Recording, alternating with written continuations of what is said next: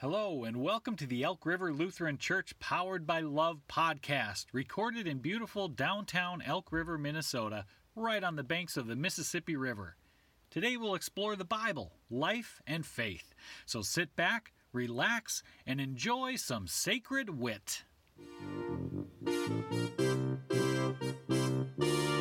To be powered by love is a spiritual thing, more than a feeling. To be powered by love. Don't take money, don't take fame, don't take no credit card to ride this train. It's strong and sudden, it's cruel sometimes, but it might just save your life. To be powered by love. Well, some of you will know that I had a birthday recently. Big one. I turned 40 years old. Yes, thank you. And so I know some of the kids maybe hear that and think, oh, that's old. Others of you might hear that and say, oh, that's so young. And still maybe others are like, it's like Goldilocks, and this is just right? Just perfect. But what I'll say is 40 is the oldest I've ever been. And some days it feels older than others. Here's an example. Friday night, Annie and I got to go out on a date night. It was exciting. We had a babysitter and the whole thing. And as we were leaving, I kind of looked down and I realized that my belt, like the belt I was wearing, was older than the babysitter that we hired. I was like, okay, that didn't happen a few years back. Or I've realized that I've been using the same flavor of deodorant for 20 years. Flavor, scent, I suppose, technically. It's like somehow in 1999 I found Old Spice Pure Sport, and I'm like, how can you improve on this perfection? And so now all of a sudden decades have gone by. Or last year I had to do some physical therapy because I hurt my foot. Did some nerve damage to my foot by wearing shoes that were too tight because of my orthotic insoles. It's rough, I'm not that old, but some days it seems kind of old. One last story that really gets to kind of what I'm talking about here today as we think about strengths and weaknesses. A week ago, my son Stanley and I, he's 5 years old, my son Stanley and I, we went on a road trip to North Dakota to visit my parents. We spent a number of days there. It was great, and then we came back. Now, the drive from North Dakota, from Bismarck, North Dakota to Elk River, Minnesota is 6 hours.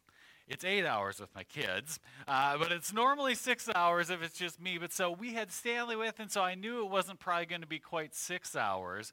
And so we left on a Saturday. It was kind of late in the day, and I knew it was going to be kind of late getting there. So we're like 4 hours into the drive, and there's some complaining. Oh, why is this drive so long? I just want to be home. Why do we even have to go? This is the worst. And that was just me. Stanley was also a little frustrated. No, most of the complaints came from the back seat with Stanley, where he's just like, I just want to be home. This is the worst. Why do you even make me ride in the car? All this stuff. And I felt sympathy for him. I felt bad because, of course, it was a long drive, and we still had a ways to go. And so I thought about that, and then I realized there were some other things going on as well. I knew that he was frustrated and challenged, but we had left a little later in the day, and so it was dark already by then, and the snow was blowing, as it always is. 94 was a little icy, and so it wasn't great road conditions, so I was a little anxious and stressed about driving. And what made it worse was I had this thing where I actually broke my shoulder blade, my scapula, many years ago when I was a kid. And so I still have this thing where I get almost like super arthritis in it if I'm really anxious and holding one position for a long time.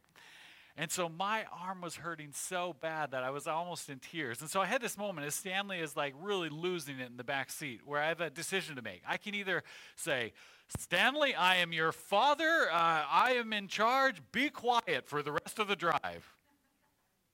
How will that go? Not great. And so I had that as option, just to show my power and I'm the one in charge. Or what I did instead was just be honest with him. I first kind of heard him out and said, Stanley, I understand. I want to be home too. I know it's a long drive and we got a ways further to go. But then I said, here's the other things that are going on for me. I said, the roads are really icy. You see the wind blowing all the snow and stuff. So I'm worried. I'm nervous about this drive because I want us to get home safely. I don't want us to go in the ditch. And I said, and what's worse, my arm is hurting. So like I'm almost crying because my arm hurts so bad. I think we're going to have to stop and get some medicine or something for me. And Stanley, he could have just snapped back and said, well, I don't care. I don't want to be driving. But he didn't. Instead, his empathy kicked in, and he said, oh, Dad, I'm sorry. We better stop.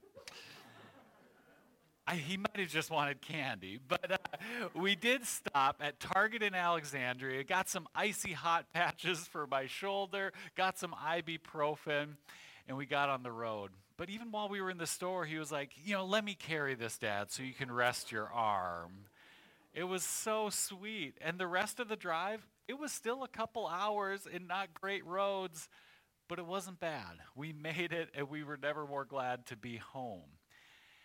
That's kind of what I'm thinking about this morning as we think about weak but strong. And in particular with this kind of main idea, that by acknowledging our hurts, we can show real strength. And that from these places of vulnerability, we can grow closer together. This is what happened with Stanley and I on that road trip. Rather than just being big, strong dad saying, we're just going to plow through this, instead, I was just honest that I wasn't feeling very strong in that moment. We had a better experience and drive because of it. That by acknowledging our hurts, we can show real strength. And that from those places of vulnerability, we can grow together. This is kind of what I think this scripture reading from 2 Corinthians is talking about. When it says this, the Apostle Paul writes, God said to me, my grace is sufficient for you, for power is made perfect in weakness. So I will boast all the more gladly of my weaknesses, so that the power of Christ may dwell in me. Boasting of our weaknesses seems like a strange idea, but this power of Christ, the power of Christ isn't the kind of power that's big muscles flexing and showing how strong we are, but it's a power that can be even found in weakness and in that vulnerability.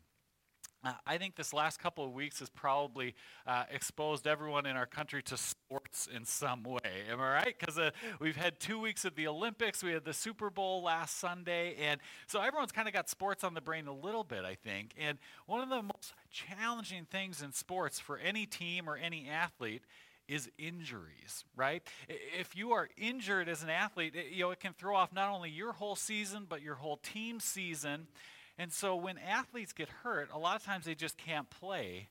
But then sometimes the other thing that they do is play hurt. Have you heard of that phrase before? He's playing hurt, or she's playing hurt. I think all of us go through life playing hurt on a whole lot of different levels. We're all playing hurt. Sometimes we are carrying physical ailments, a sore shoulder, a sore shoulder, or whatever else, probably more challenging physical challenges than that. Sometimes it's emotional trauma that we're carrying with it, or other history and baggage from our past that is, stuff that didn't go our way or something that we did wrong. We're all kind of playing hurt. And I think that by acknowledging our hurts, again, we can show real strength, and that from those places of vulnerability, from being honest about the hurts that we are carrying with us, we can grow together and have better life experiences together. Jesus in the Gospels talks about greatness a lot with his disciples, usually in the context of them trying to prove that they are the greatest. That's what happens in Luke chapter 22 here. I want to share a few of these verses here. It says, a dispute also arose among them as to which one of them was to be regarded as the greatest. But Jesus said to them, the kings of the Gentiles lord it over them, and those in authority over them are called benefactors.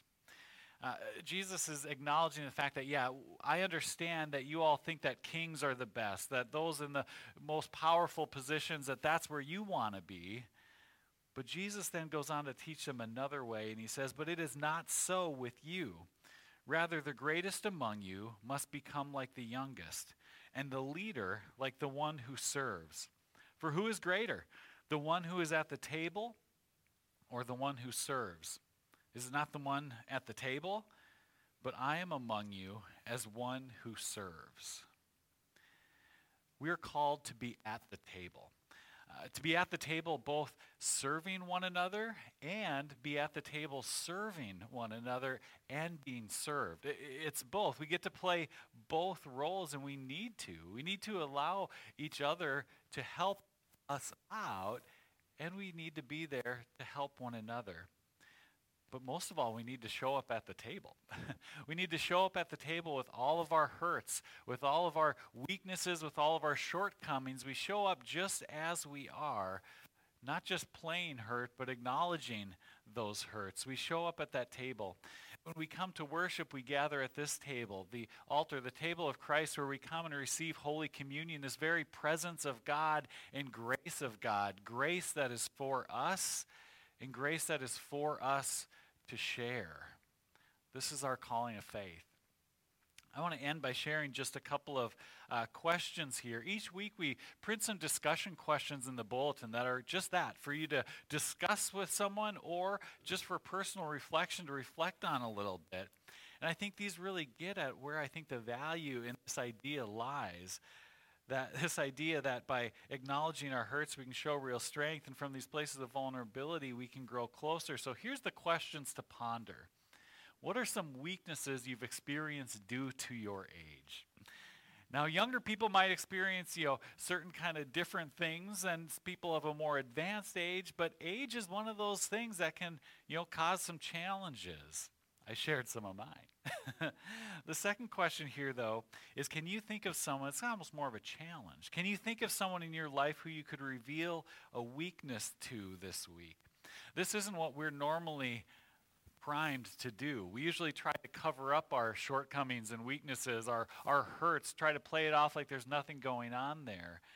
But like I said with this example of Stanley, and I know this is kind of an innocuous example, it's easy to tell a 5-year-old, oh, my shoulder hurts. Some of our more real heavy hurts are a little harder to share, but there's some real value in sharing those hurts, those physical pains, those emotional pains, those history things that we carry with us, because it can help us to grow closer together.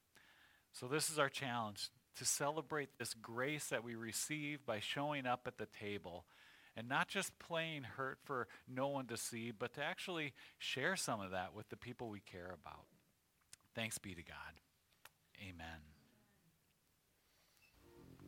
Well, thanks for joining us. You can find more information about Elk River Lutheran Church at our website, elkriverlutheran.org. And if you'd like to give to support this podcast and the other ministries of the church, just click that Give button at the top of the homepage. Thanks again, and have a great week.